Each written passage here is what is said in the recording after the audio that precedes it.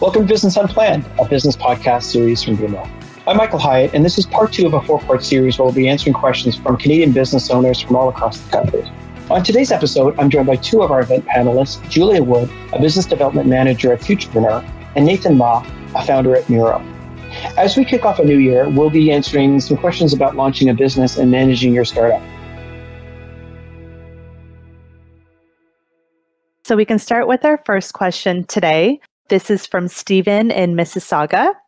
Stephen is asking, do you have any advice on funding for a startup without incurring a large debt?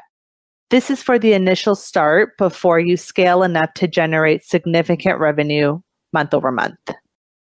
You know what? I want to give everybody, if you're watching this right now and you're a startup, I want to give you all a task.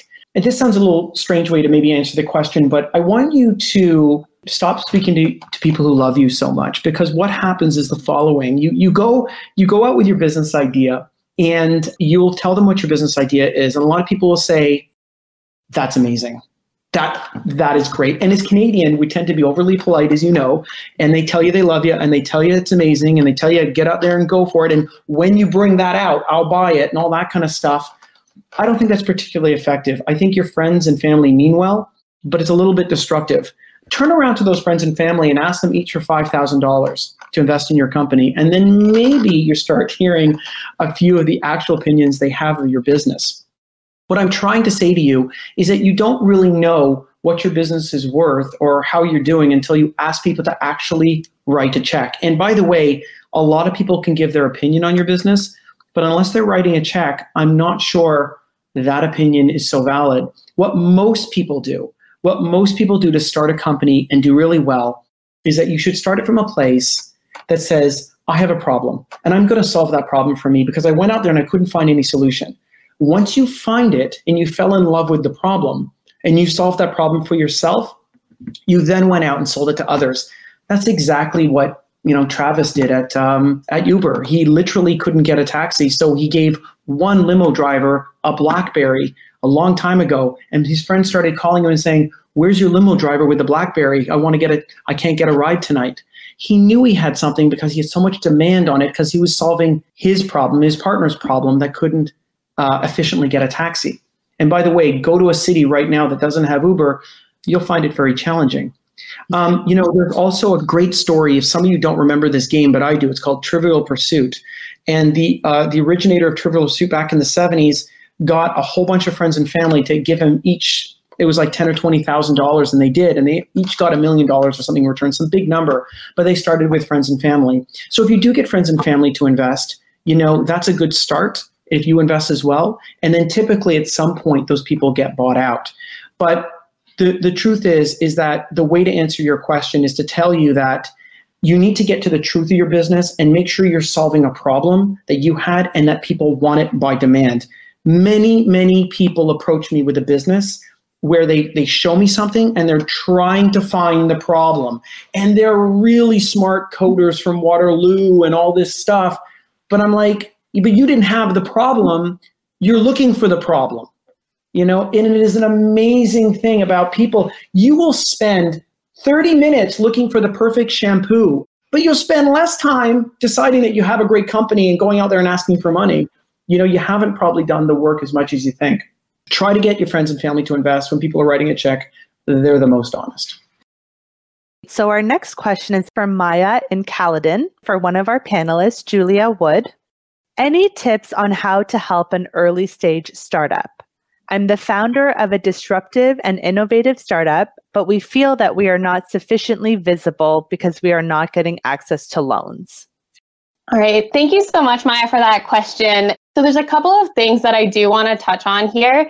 You did mention the accessibility of loans. So our program does offer up to $60,000 of unsecured financing.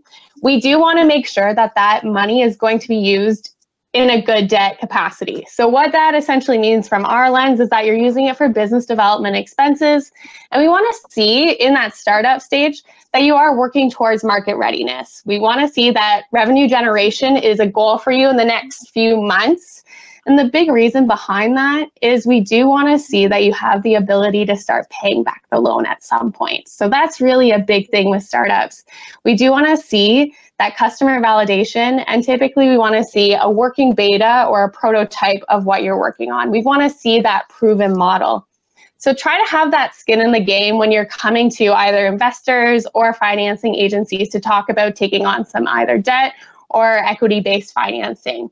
Having that working model, that customer validation is so, so important. For us, we also look at a business plan and a 2-year cash flow forecast. So these are super crucial documents that we highly recommend all entrepreneurs take a look at, whether you're a startup or you've been operating for a few years. Make sure you're updating those documents if you haven't looked at them in the pandemic. And if you've never worked on them, now's a really good time to start. So Futurepreneur actually, in partnership with BMO, has a really fantastic business plan writer that is available for free. So check that out. Fantastic resource that's there to help build out a roadmap, step by step, everything you need to consider to build out that strategic guide for the business that's going to take you in those next steps. I always recommend doing a review of your business plan at least once or twice a year. Make sure it's up to date. Make sure that it's full of the right information, especially as times are changing so quickly right now. We're also recommending a COVID-19 strategy as a part of the business plan. So that's a new thing that people haven't thought about before, but we want to see, again, how are you going to pivot? Are you considering potential risks that you're going to need to assess that might affect your future business operations? So for example, if a stricter lockdown would affect your day-to-day operations, what's your plan? We want to see that you've thought these things through.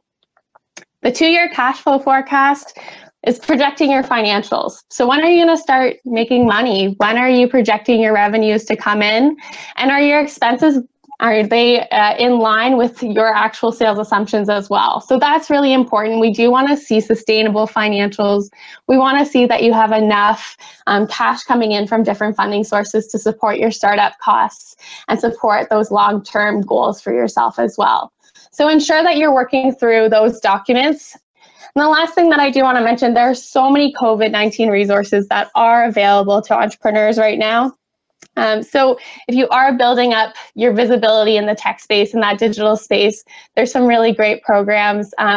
The support is out there. We do want to help. So make sure you do your research, you do the due diligence, be prepared, have that business plan, work through your financials and understand your needs, but reach out to the right areas for support as well, whether that's through a government means, in a program that's new and existing because of COVID, or programs that are existing to give you that mentorship and coaching support that you need to take your business to that next level during these uncertain times. And now a message from our sponsor. You're listening to Business Unplanned, a business podcast series from BMO. Make sure you subscribe for more conversations, learning, and insights, or visit our business hub at bmo.com/small business resource hub. There you'll find helpful articles and videos for any stage of business, whether you're starting out, expanding, or looking for advice. I recommend the latest content series on crisis planning, which in this current age is more relevant than ever. There's an expansive e-guide that you can download absolutely free with chapters about cash flow crisis or even applying for government grants. And there's 4 companion workbooks to help you get started. So if you want to see your business one step ahead, visit bmo.com/small business resource hub. So our next question is actually again for one of our panelists, Nathan Ma.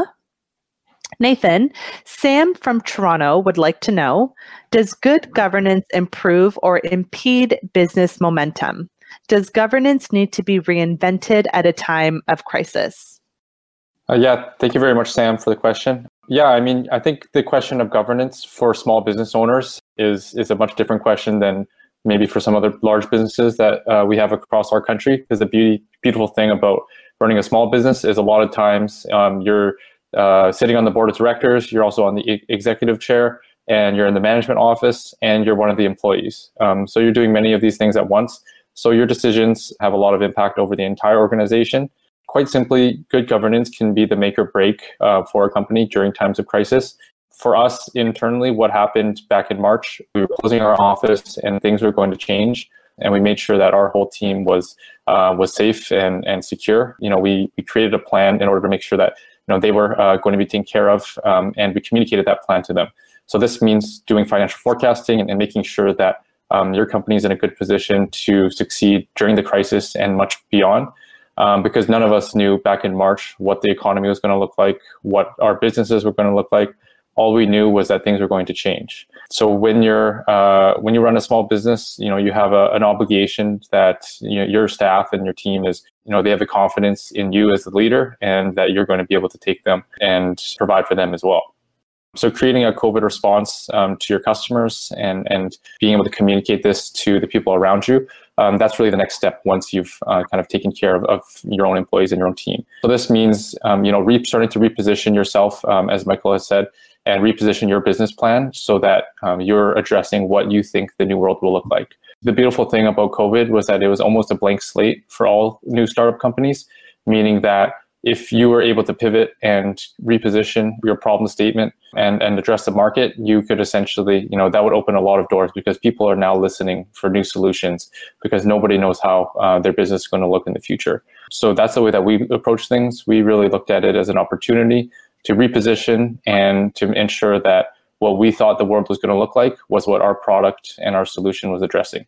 So to talk a little bit, I guess, about our company, we started to reposition to ensure that people could go back to work safely. So we're creating data and analytics for folks to return to the office and return to public spaces safely, and have the comfort to do so. And we created all of the necessary safety measures to ensure that the cleaning staff and the people that are taking care of the buildings can operate more effectively and help the people going back to work and going back into public spaces feel as confident as possible. So yeah, I think good governance, absolutely. It starts from the top. It can have a dramatic effect on your business. And to summarize, I think really creates a new blank slate for which you can go out into the market and hopefully bring things back to normal and even better than they were before.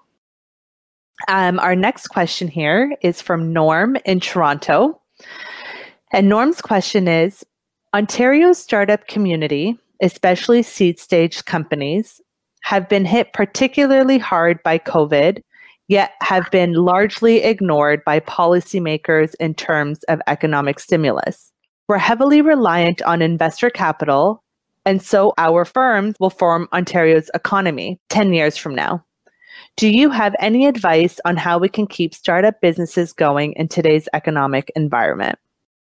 So I don't totally agree with the way this question was asked. I've been thinking about this question a lot. And the truth is that after March 2020, there's only two types of companies, kind of what I name in my head, a COVID positive or a COVID negative company.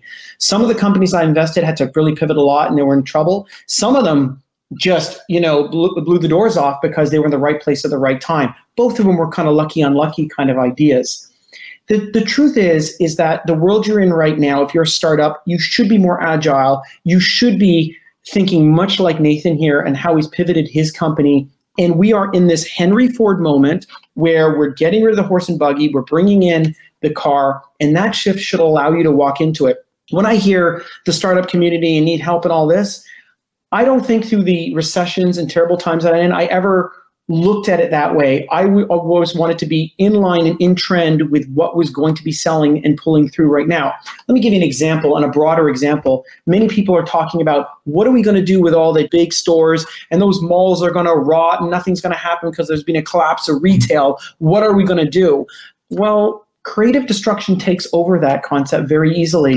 And that JCPenney and that Sears, well, they'll become pick and pack places for fulfillment. They'll become gyms. They'll become data centers. They'll become vertical farming where we're going to grow lettuce. Literally, creative destruction steps into vacuums, takes over, and entrepreneurs win. What I'm trying to tell you is the following.